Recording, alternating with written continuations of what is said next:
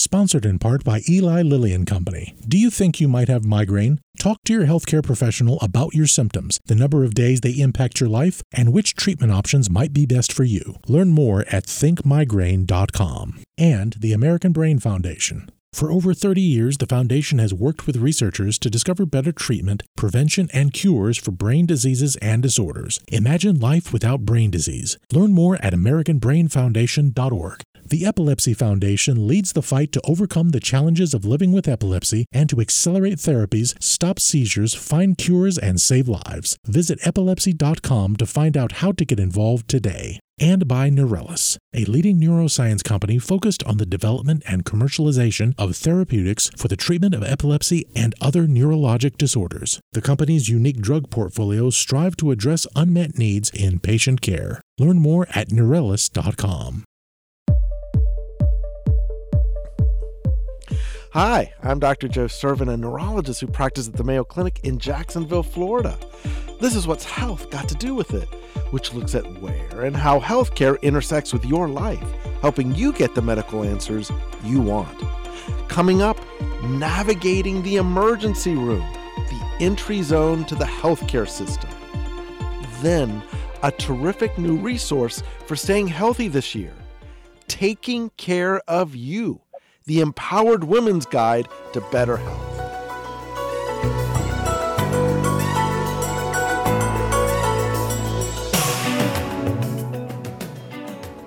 Do you recognize that theme song? It is one of television's most celebrated medical dramas of all time, ER. It was based on a Michael Crichton novel with a simple premise: follow the goings-on at a major Chicago hospital.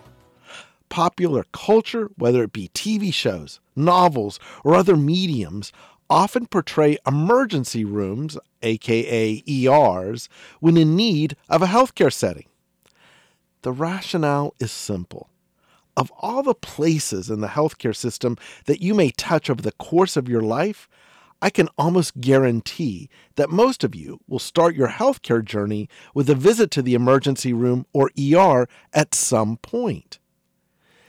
The ER is like a sacred place to me. It's where births and deaths and everything in between are geographically juxtaposed next to one another. It's a place that everyone recognizes and hopes not to need. Yet ERs are incredibly overutilized. According to the CDC, nearly 136 million patients visit emergency rooms in the United States per year, with around 30% of those visits relating to injuries.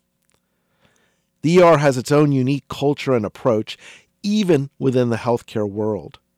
As a result, to get the best results from an ER visit, it's important to understand how they work and how to make them work best for you when you truly need them.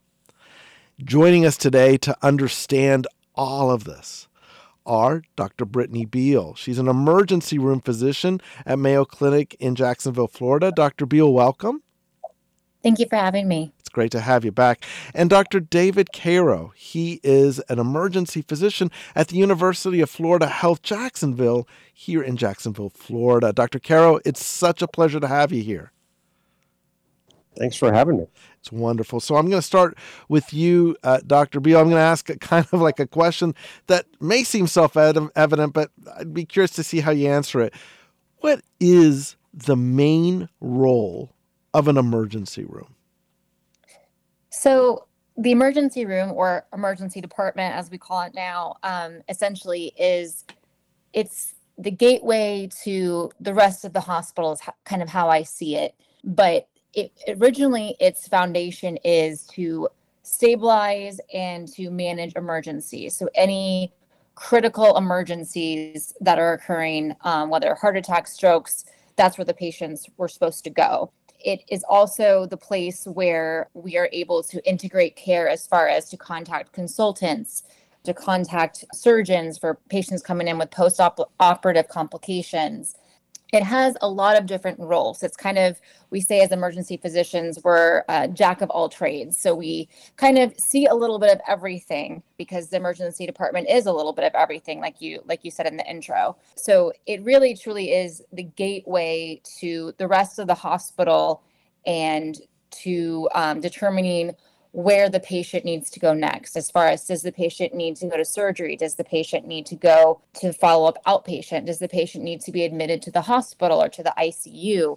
That's where, from the second that we see a patient seen in the ED, we're trying to determine, okay, where does this patient need to go next after they've been seen in the emergency department? Where is this patient ultimately going to go? It's kind of our logic as an emergency provider. Originally, the emergency department is, by its definition, we are dealing with emergencies, but with the way that the emergency departments are now, as far as being the gateways to the hospital, we do see more than just emergencies, like we've kind of discussed before, as far as seeing patients with post-op complications, seeing patients that aren't really sure where to go next for their health care. So we see a lot of patients that are just kind of lost in the healthcare system, and we're trying to help them kind of navigate their way through that, through the ED as well. Dr. Caro, I know you're an emergency room physician, as is Dr. Beal, but who's staffing these emergency room? And is there a difference between that emergency room specialist like yourselves versus other hospital-based doctors? The emergency physician is someone who has gone through specific training and has had years of experience in learning specifically about emergency conditions. And so as a person who has specialized training in exactly what comes into emergency departments and how we take care of them and manage them. As far as what we do differently than other places or other physicians, we have hands in a lot of different areas. One of the areas that we do a lot of work is in resuscitation, and especially those folks that come in that are extremely ill and at the worst part of their illness. That's one of the areas that we focus on up front. We interface with every specialty. And so it is part of our job description to be multilingual, so to speak, and be able to talk the same language as other specialists and be able to help navigate through complex situations and any situation, whether that be adult, pediatric, trauma, surgical, medical, and the like.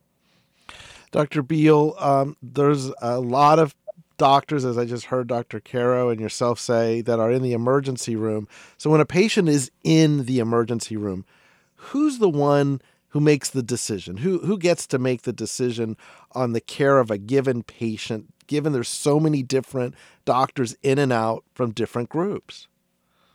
So that's a good question. Sometimes there can be, as we say, too many cooks in the kitchen, but ultimately the emergency department physician is the one who is initially assessing this patient, determining whether this patient needs to be admitted to the hospital or can be stably sent home, but in discussion with the other physicians. So it really is a team effort as far as discussing with our colleagues, our hospitalist colleagues, cardiology colleagues, to determine a plan for the patient to see if they are able to be admitted versus if they're able to follow up closely outpatient in clinic. So it is a discussion. Ultimately, like I said, the emergency physician is the one that's advocating for the patient, as far as needing admission versus being discharged. But we do have close conversations with our colleagues to figure out what is the best path for this patient to take. Dr. Caro, one of the biggest issues I hear from all patients is basically how long it can take to be seen in the emergency room. How is the order of who gets seen in the ER decided? How is that decision made? Who's first in line? In fact, the New York Times just did an investigative piece naming New York University, saying that people with lots of money get to the front of the line versus everyone else, which gets into this issue of time. But how is that decided, the order of it? Ideally, what we try to do is triage patients based on the level of severity of their complaint. There are a number of different ways that this can be done. One common one is called the Emergency Severity Index, which breaks different chief complaints up into different categories of severity. And we try to see the most severe first. And as part of our role in the emergency department, obviously, first and foremost is to save lives. And if there is a life-threatening, limb-threatening issue that occurs, that person automatically gets bumped to the front of the line so that we can deal with that life threat first, knowing that that also puts other people in a little bit longer time frame and they have to wait. And that's unfortunate, but that's part of what we have to deal with within emergency medicine. We appreciate everybody's patience while that happens, but it's sometimes inevitable, unavoidable that we see a number of critically ill patients all at one time, and it does back things up into the waiting room for a little bit of time for those less severe illnesses. Dr. Beal, I'm going to ask you a very broad question. I'm going to follow it up with Dr. Caro on the opposite side of question, but I'll start with you. Overall, what's your general advice to all of our listeners out there as to when should you go to the emergency room? So I always advise patients, if you feel something is wrong, if you feel like you're having severe chest pain, seizures, severe headache, anything that's dramatically different for you, altered mental status, absolutely come to the emergency department. The emergency department is for patients that are having an acute emergency and potentially need to be admitted to the hospital. So determining if you feel like there's something truly wrong, not just, oh, I have a runny nose, or, oh, my throat's a little sore. Yes, we can certainly see those conditions at the emergency department, but as Dr. Caro was saying, there can be a delay with that as far as those patients being kind of bumped to the back of the line by more emergent conditions. But people that are having true problems breathing, low oxygen levels, life-threatening emergencies, that's truly for the emergency department. But that being said, the emergency department sees all different types of complaints, from sore throats to runny noses as well. But a different option for those type of complaints is certainly urgent cares are a different option as well. And we'll get into that, but I appreciate that. Dr. Caro, I'm going to ask you the flip side of the question.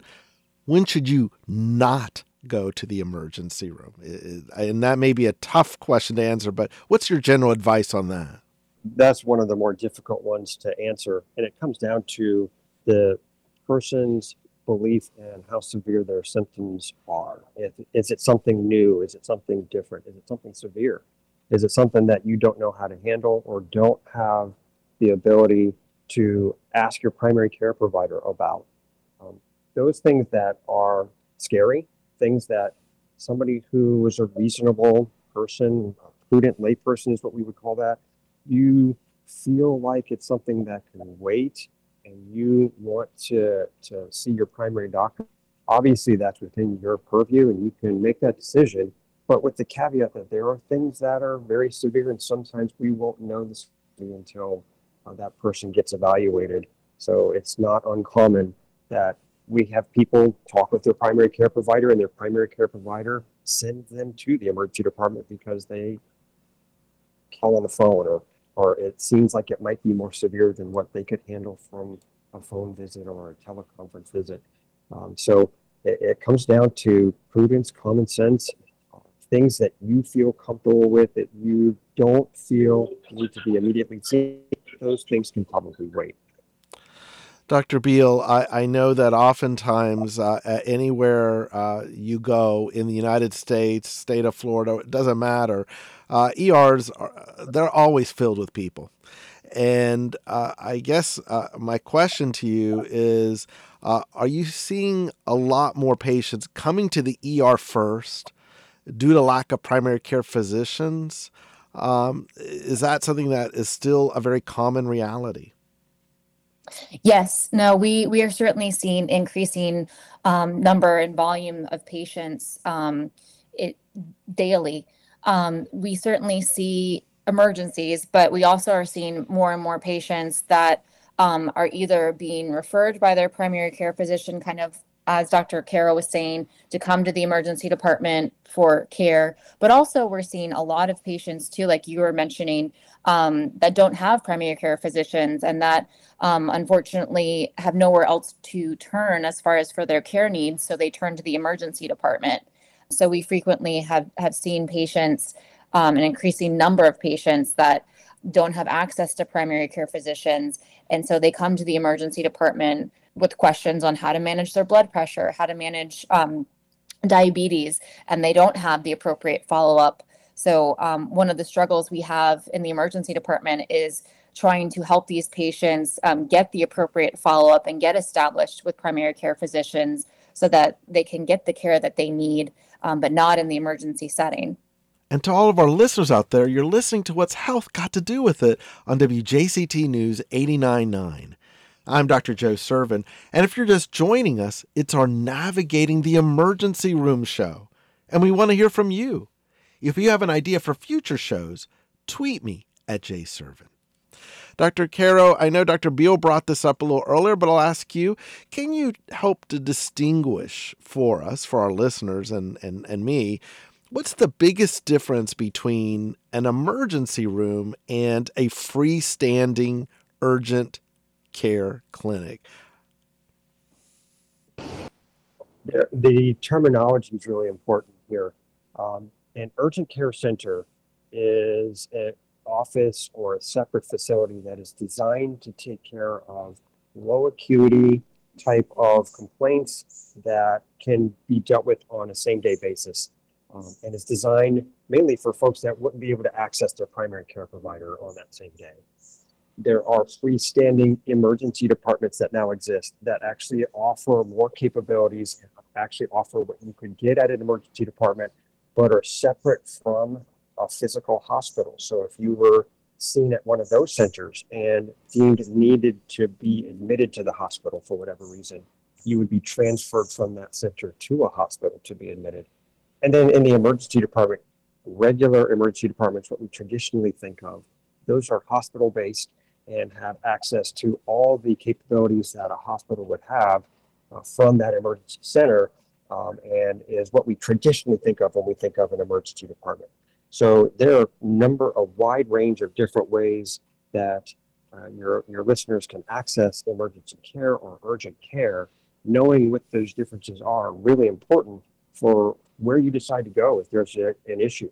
For somebody, as Dr. Beal said earlier, that has a serious complaint like chest pain or seizures or a serious injury, those folks are better off at an emergency department.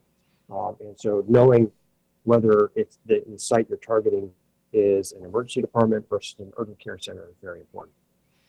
Dr. Beal, what's the biggest misconception about emergency rooms that you think a lot of patients have that you work to try to dispel? That's a good question.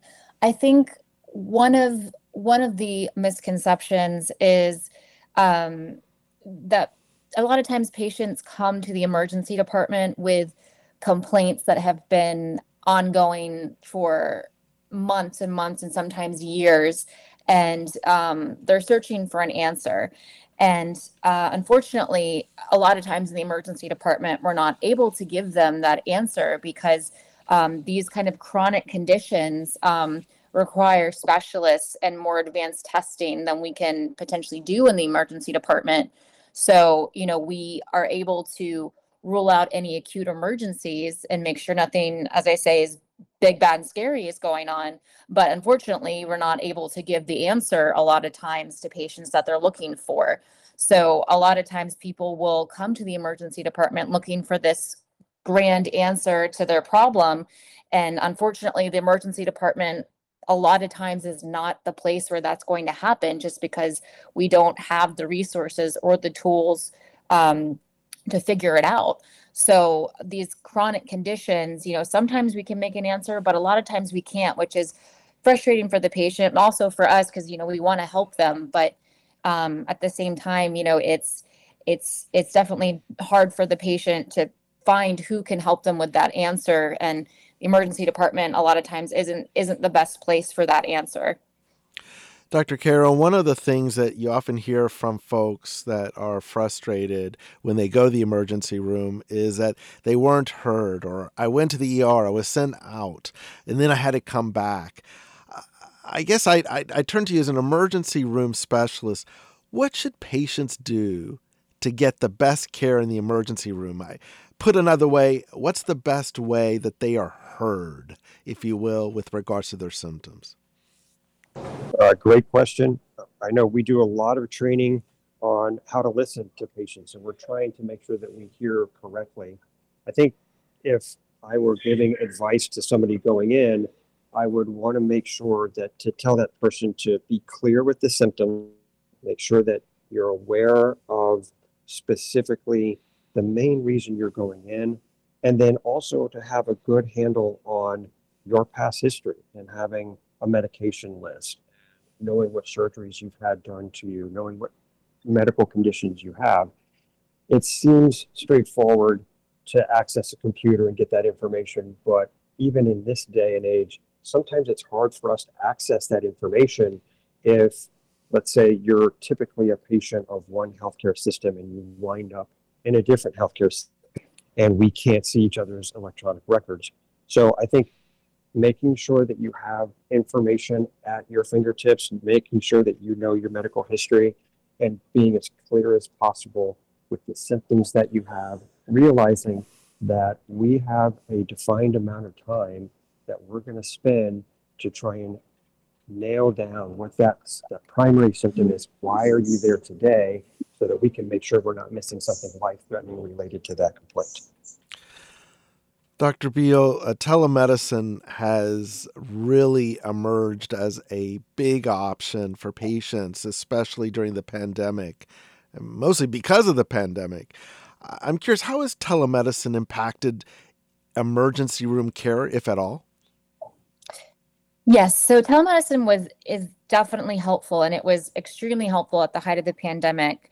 We were using telemedicine to see COVID patients in their rooms where we could be outside of the room.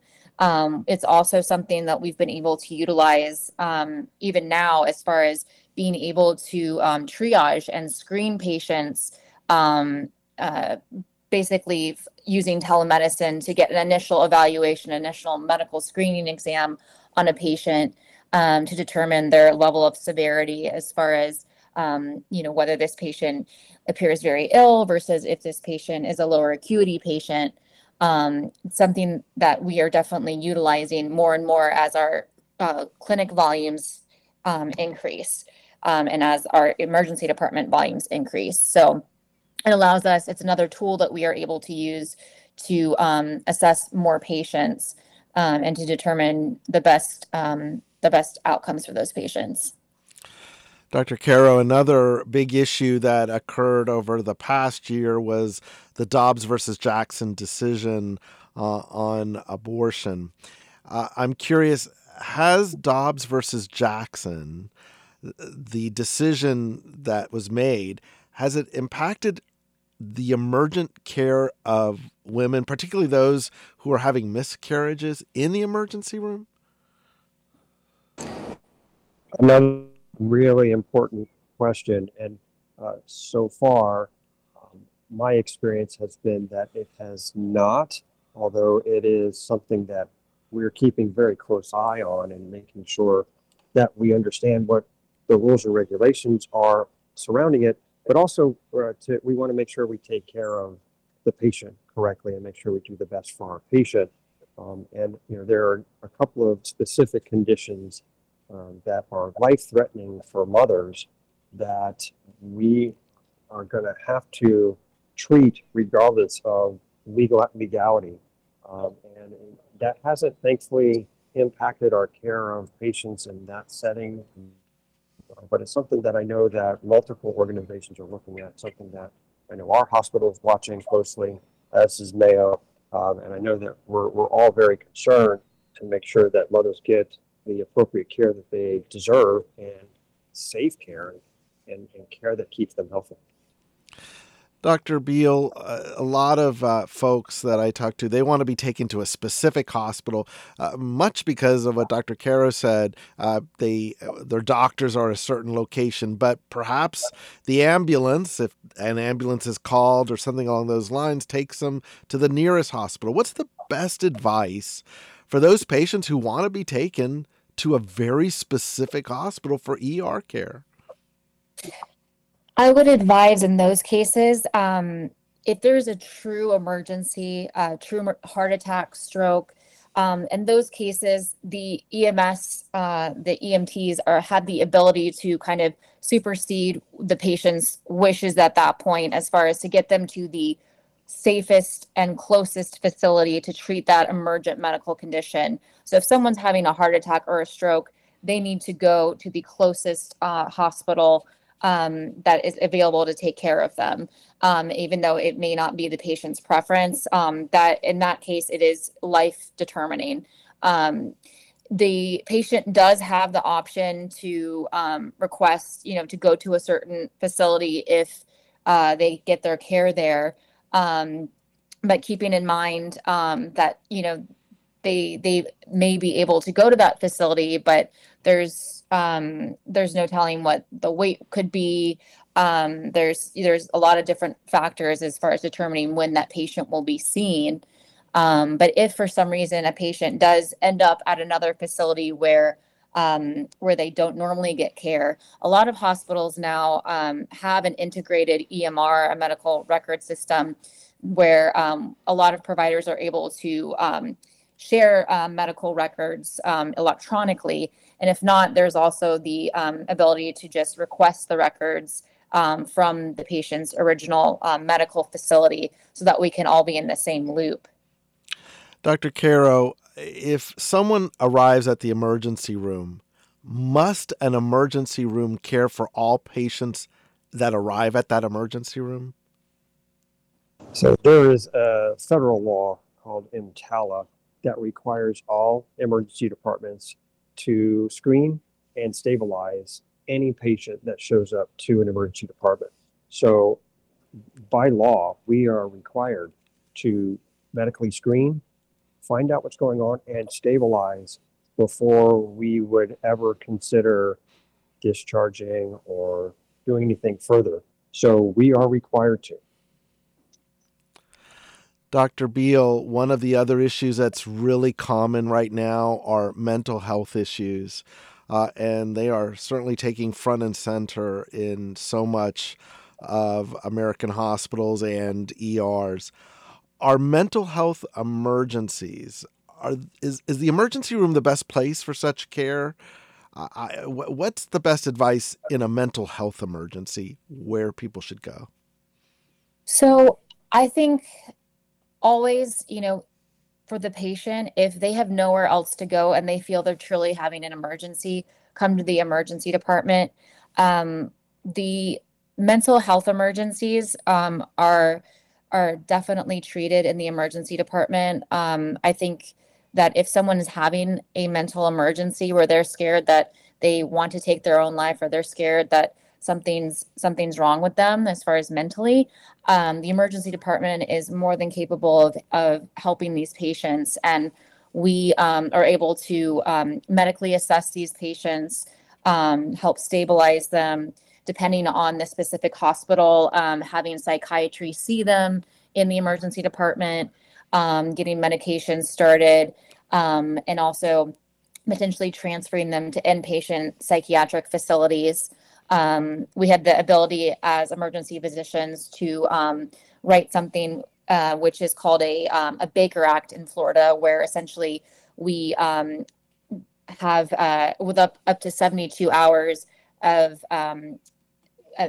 in 72 hours, a physician, a psychiatrist has to see the patient and assess the patient, and we hold the patient either in the ED or any psychiatric facility for this evaluation. And this is for the patient's safety, to determine that they don't have any risk of suicidal ideation, to ensure that they're not a danger to themselves or to others.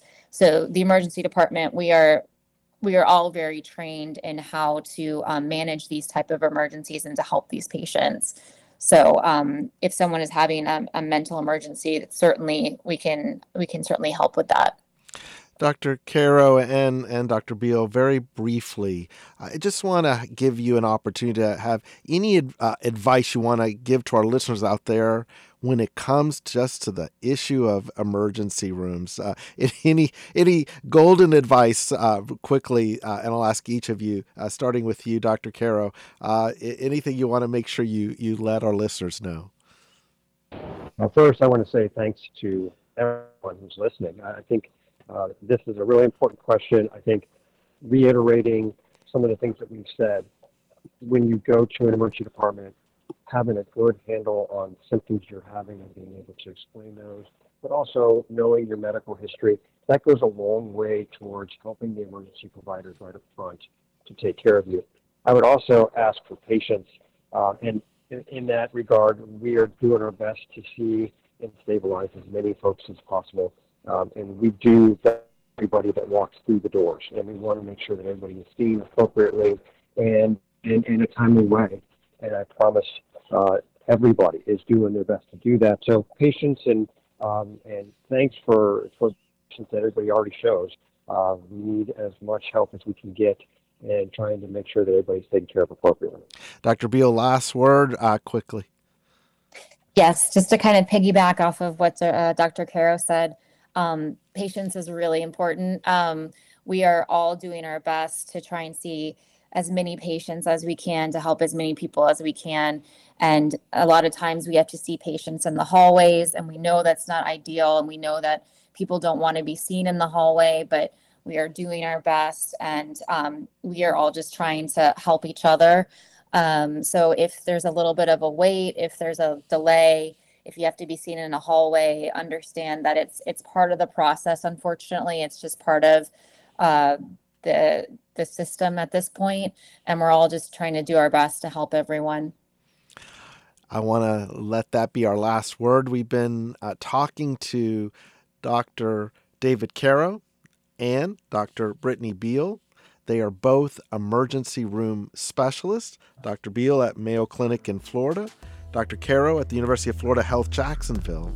And I want to thank them both for such terrific information and advice today. And up next, Taking Care of You, a terrific new guide to better health. We'll be right back.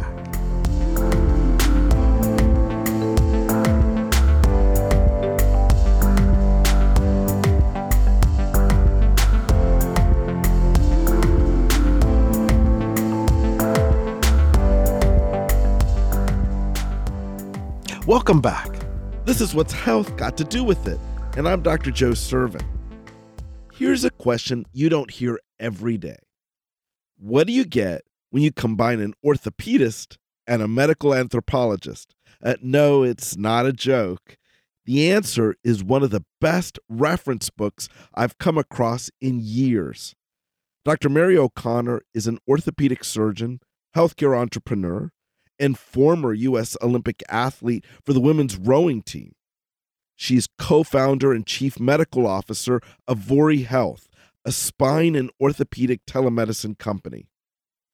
Her co-author, Conwell Huck, is a medical anthropologist, community organizer, and nonprofit consultant who leads the New York City Women's Health programs at the Arnhold Institute for Global Health at Mount Sinai's Icahn School of Medicine. They have a new book, which is a perfect holiday gift, entitled Taking Care of You, The Empowered Woman's Guide to Better Health. Dr. O'Connor is on the line with us now. Dr. O'Connor, welcome to our show. Thank you so much, Dr. Servin. I'm excited to be with you and your listeners. It is exciting to have you here. So I'll ask the most important of the questions. Why did you write this book? Why did you construct this? Because it's such a terrific reference book when I went through it. Well, I have been in the health equity space working in this area for probably about 15 or 20 years.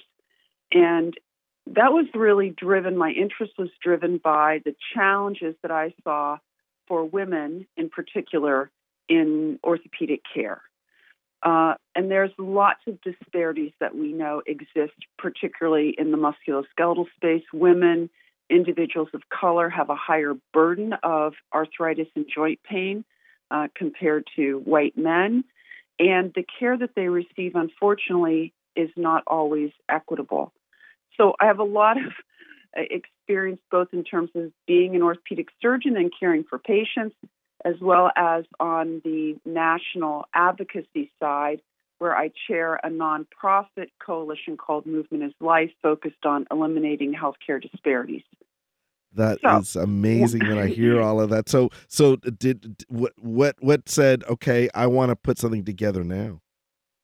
Yes. I mean, I had this idea for the book that there needs to be a better way of empowering women as individuals, as patients, to receive better care. Because obviously there's lots of things that we need to improve in the system, right? How care is delivered, educating our clinicians, addressing social determinants of health, insurance challenges. I mean, it's multifactorial. But one of the things that could happen is to try and better educate that individual so that they can basically be an advocate for themselves to get better care. And that was the genesis of the book. So when I was at Yale, I'm actually, we've never met in real life yet, which is another kind of interesting sidebar. Conwall and I had some interactions, and all through Zoom, internet, etc. And I said, you know what? What do you think about us writing a book? Because I knew that you really no, really. I thought this could be fun, and I need someone to help me do it and help hold me accountable. You know, then it becomes a project, and I'm not doing it on my own. And we've worked very well together. And we came up with this idea, and actually sent the idea to a whole bunch of our friends to say, what do you think about the need for this book? And there was like, wow, that would be great. I was shocked, Joe, that there wasn't a book like this already out there. There's books on pregnancy and, some books on menopause, but there really wasn't what I would call a good general health book that is outside the bikini areas of the way people traditionally think of women's health care as being, reproductive in nature. And of course, women's health is, so broad. Yeah, so it the is. point of this book was to try and address those gaps. Dr. O'Connor, there are so many practical aspects of this book that we can't even possibly begin to cover on this show. But I'm going to ask you kind of like a fundamental question, and you just kind of alluded to it. It seems like it would be self-evident, but I'm going to ask it anyway. How do you define women's health? Well, I define that as the health for anyone who's a woman. And because one of the important things that we need to remember is that every individual has a sex, and every individual also has a gender, which is our self expression and how we see ourselves in society. But health is still very driven by sex, meaning our biology, and influenced by those societal factors, where we live, our access to fresh fruit and vegetables. Is it safe for us to go out and walk in our neighborhoods to get exercise? So health is the summation of all of those factors. And that's why part of this book also includes a whole section on we call taking care of you. That's promoting healthful behaviors for women, which then, Joe, translate into the family. Got it. You discuss in this book how women can find the right healthcare team. What do you suggest that most women may not be doing with regards to your advice in that arena? I have a simple answer for that. Follow your instincts. If you are going to see a clinician, a doctor, a nurse practitioner, a physician assistant, anyone on the healthcare team, and you feel that they are not listening to you, then they're not the right clinician for you. Yes. Yes. And Dr. Servan, you're in medicine. You understand this. I do. I was constantly surprised at how many patients would come to me for orthopedic consultation because they were not doing well after an operation. And then I would say, well, did you talk to your surgeon who did the operation about these problems or these concerns? And the response was, well, this person didn't listen to me. Now, Wow. sometimes I would then say, well, do you feel that, did you sense that they listened to you before you had the surgery? And the answer would be something along the line of, no, I knew they didn't have a good bedside manner, but I heard they were a great technician. And this is so mind-boggling to me. And so one of my important messages to the listener is you need, if you're having surgery, a surgeon who is both technically excellent and who listens to you, because the surgeon that doesn't listen to you is not before the surgery, is not going to listen to you after the surgery if you have a concern, or heaven forbid, if you have a complication. So it's communication. That should be the number one skill that good doctors and nurses have, because that is essential for shared decision making. It's essential for obtaining a good history that, as you know, drives the clinical diagnosis. And it's just so critical. So when I hear women say, no, I went ahead with the surgery because I heard that typically he was a great surgeon, and I just knew he didn't have good bedside manner. It just pains me. It actually pains me. It's so funny you say that, because I think I hear that on almost a nearly daily basis, even though I'm not a surgeon, but often in that same description. So I completely get it from the way you're framing it. One of the other things that you tackle in this reference book is about how to get credible information on the web, on the internet. So much information now has a celebrity twist on it. What advice do you have for women in terms of finding the best and most accurate information, since many are going to a celebrity-based website, often for healthcare information? So I think the internet is both a blessing and a curse. And it's a blessing because it has democratized the ability for individuals to get information. The curse is that they don't always go to the right place to get good information, right? Yes. So in general, solid advice is to recommend that someone go to websites of reputable institutions such as Mayo Clinic or Cleveland Clinic or Massachusetts General. I mean, a reputable medical institution, because, as we know, the information that is posted on those sites are peer-reviewed and vetted for accuracy. So it's very important that people do that. And one of the reasons is because, and you know this, Dr. Servan, you experienced this too, patients go in to see their doctor and they already have what I call a self-diagnosis, meaning they don't really know what's wrong with them, but they are concerned. They have ideas in their head about what is wrong or what could be wrong. And if the clinician doesn't elicit that, the patient will leave either thinking, how does, I'll use myself, how does Dr. O'Connor not know that my bone pain is really from cancer? Because, my mother died of breast cancer, and Yes. maybe I really have breast cancer. And if I don't elicit that concern in the course of my interaction with that patient, they're going to leave there still with this concern in their head.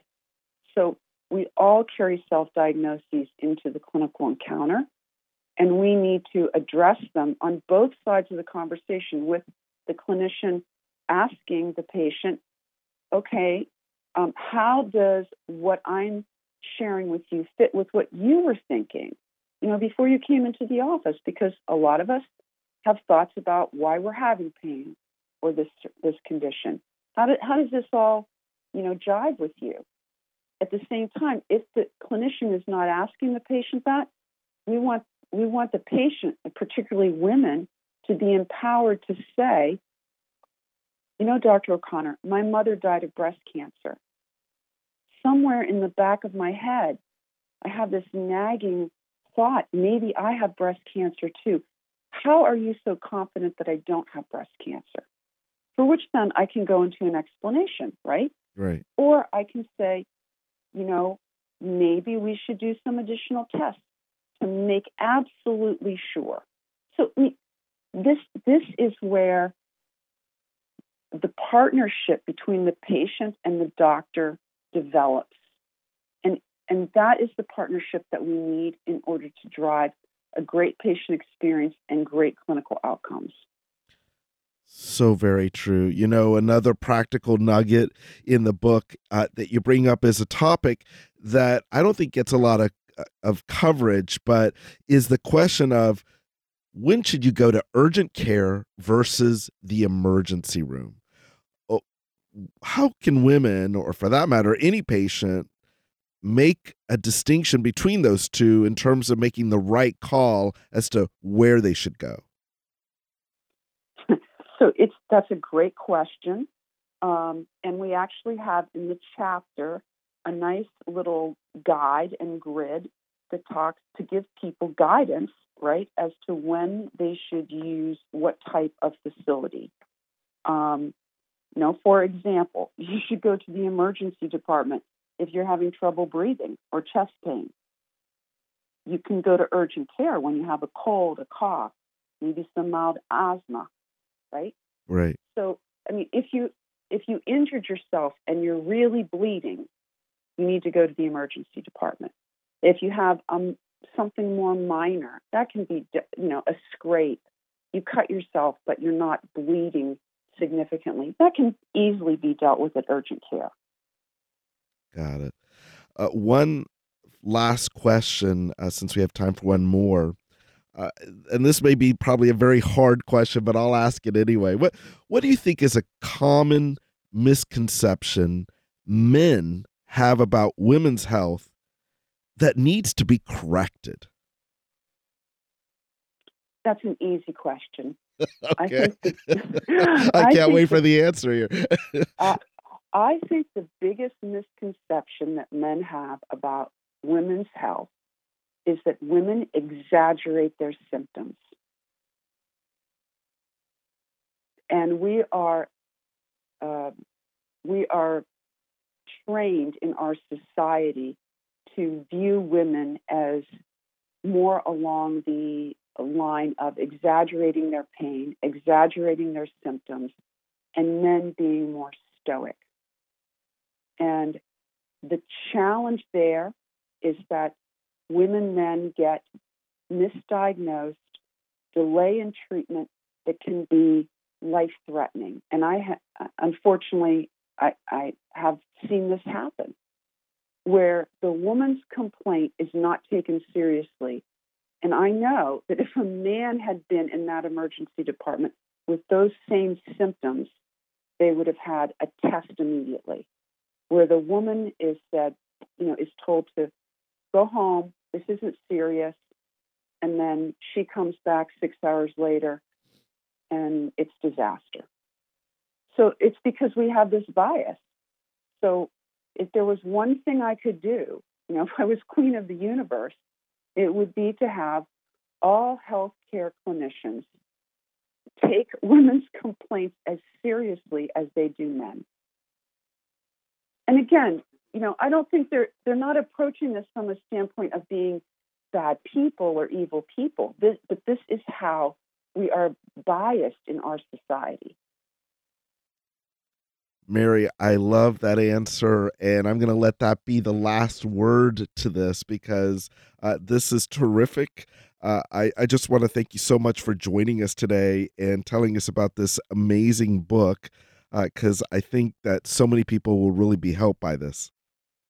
Well, that was the goal. The whole purpose of the book is to help women, be better advocates for themselves and to get better health care. And love feedback from readers. And you, of course, can purchase the book online through Amazon, Barnes & Noble, Target, which I affectionately refer to as Target, because, of course, I can't go into Target without spending, 3 digits when I go in to buy just one thing. And I will also mention, Dr. Servin, that proceeds from the book go to benefit research and education at Mayo Clinic. Oh, that's wonderful to hear that. Well, Mary, again, it's such a pleasure to talk to you, and thank you again for an amazing book. My pleasure. Thank you so much. We've been talking to Dr. Mary O'Connor. She is co-founder and chief medical officer of Vori Health, a spine and orthopedic telemedicine company.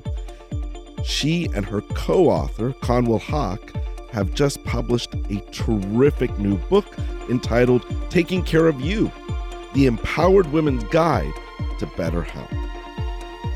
Well, that's our program for today. We hope you've enjoyed our show. If you missed anything, you can listen to the full episode at wjct.org and on your favorite podcast app. Thanks to all of our guests. Our executive producer is David Luckin. Heather Schatz is our senior producer. Brendan Rivers is our producer. Isabella Da Silva is our director. Next week's program is our monthly medical roundtable.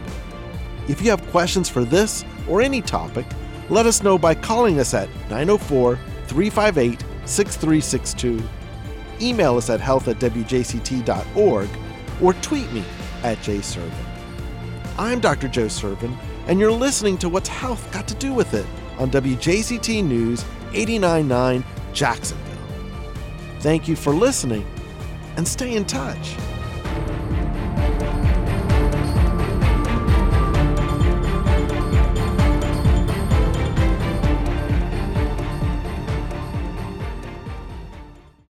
Sponsored in part by Eli Lilly and Company. Is migraine impacting your life or daily activities 4 or more days per month? If so, ask your healthcare professional if you are a candidate for migraine prevention treatments and which ones might be best for you. Learn more at thinkmigraine.com. And the American Brain Foundation. For over 30 years, the foundation has worked with researchers to discover better treatment, prevention, and cures for brain diseases and disorders. Imagine life without brain disease. Learn more at AmericanBrainFoundation.org. And by the Epilepsy Foundation leads the fight to overcome the challenges of living with epilepsy and to accelerate therapies, stop seizures, find cures, and save lives. Visit epilepsy.com to find out how to get involved today.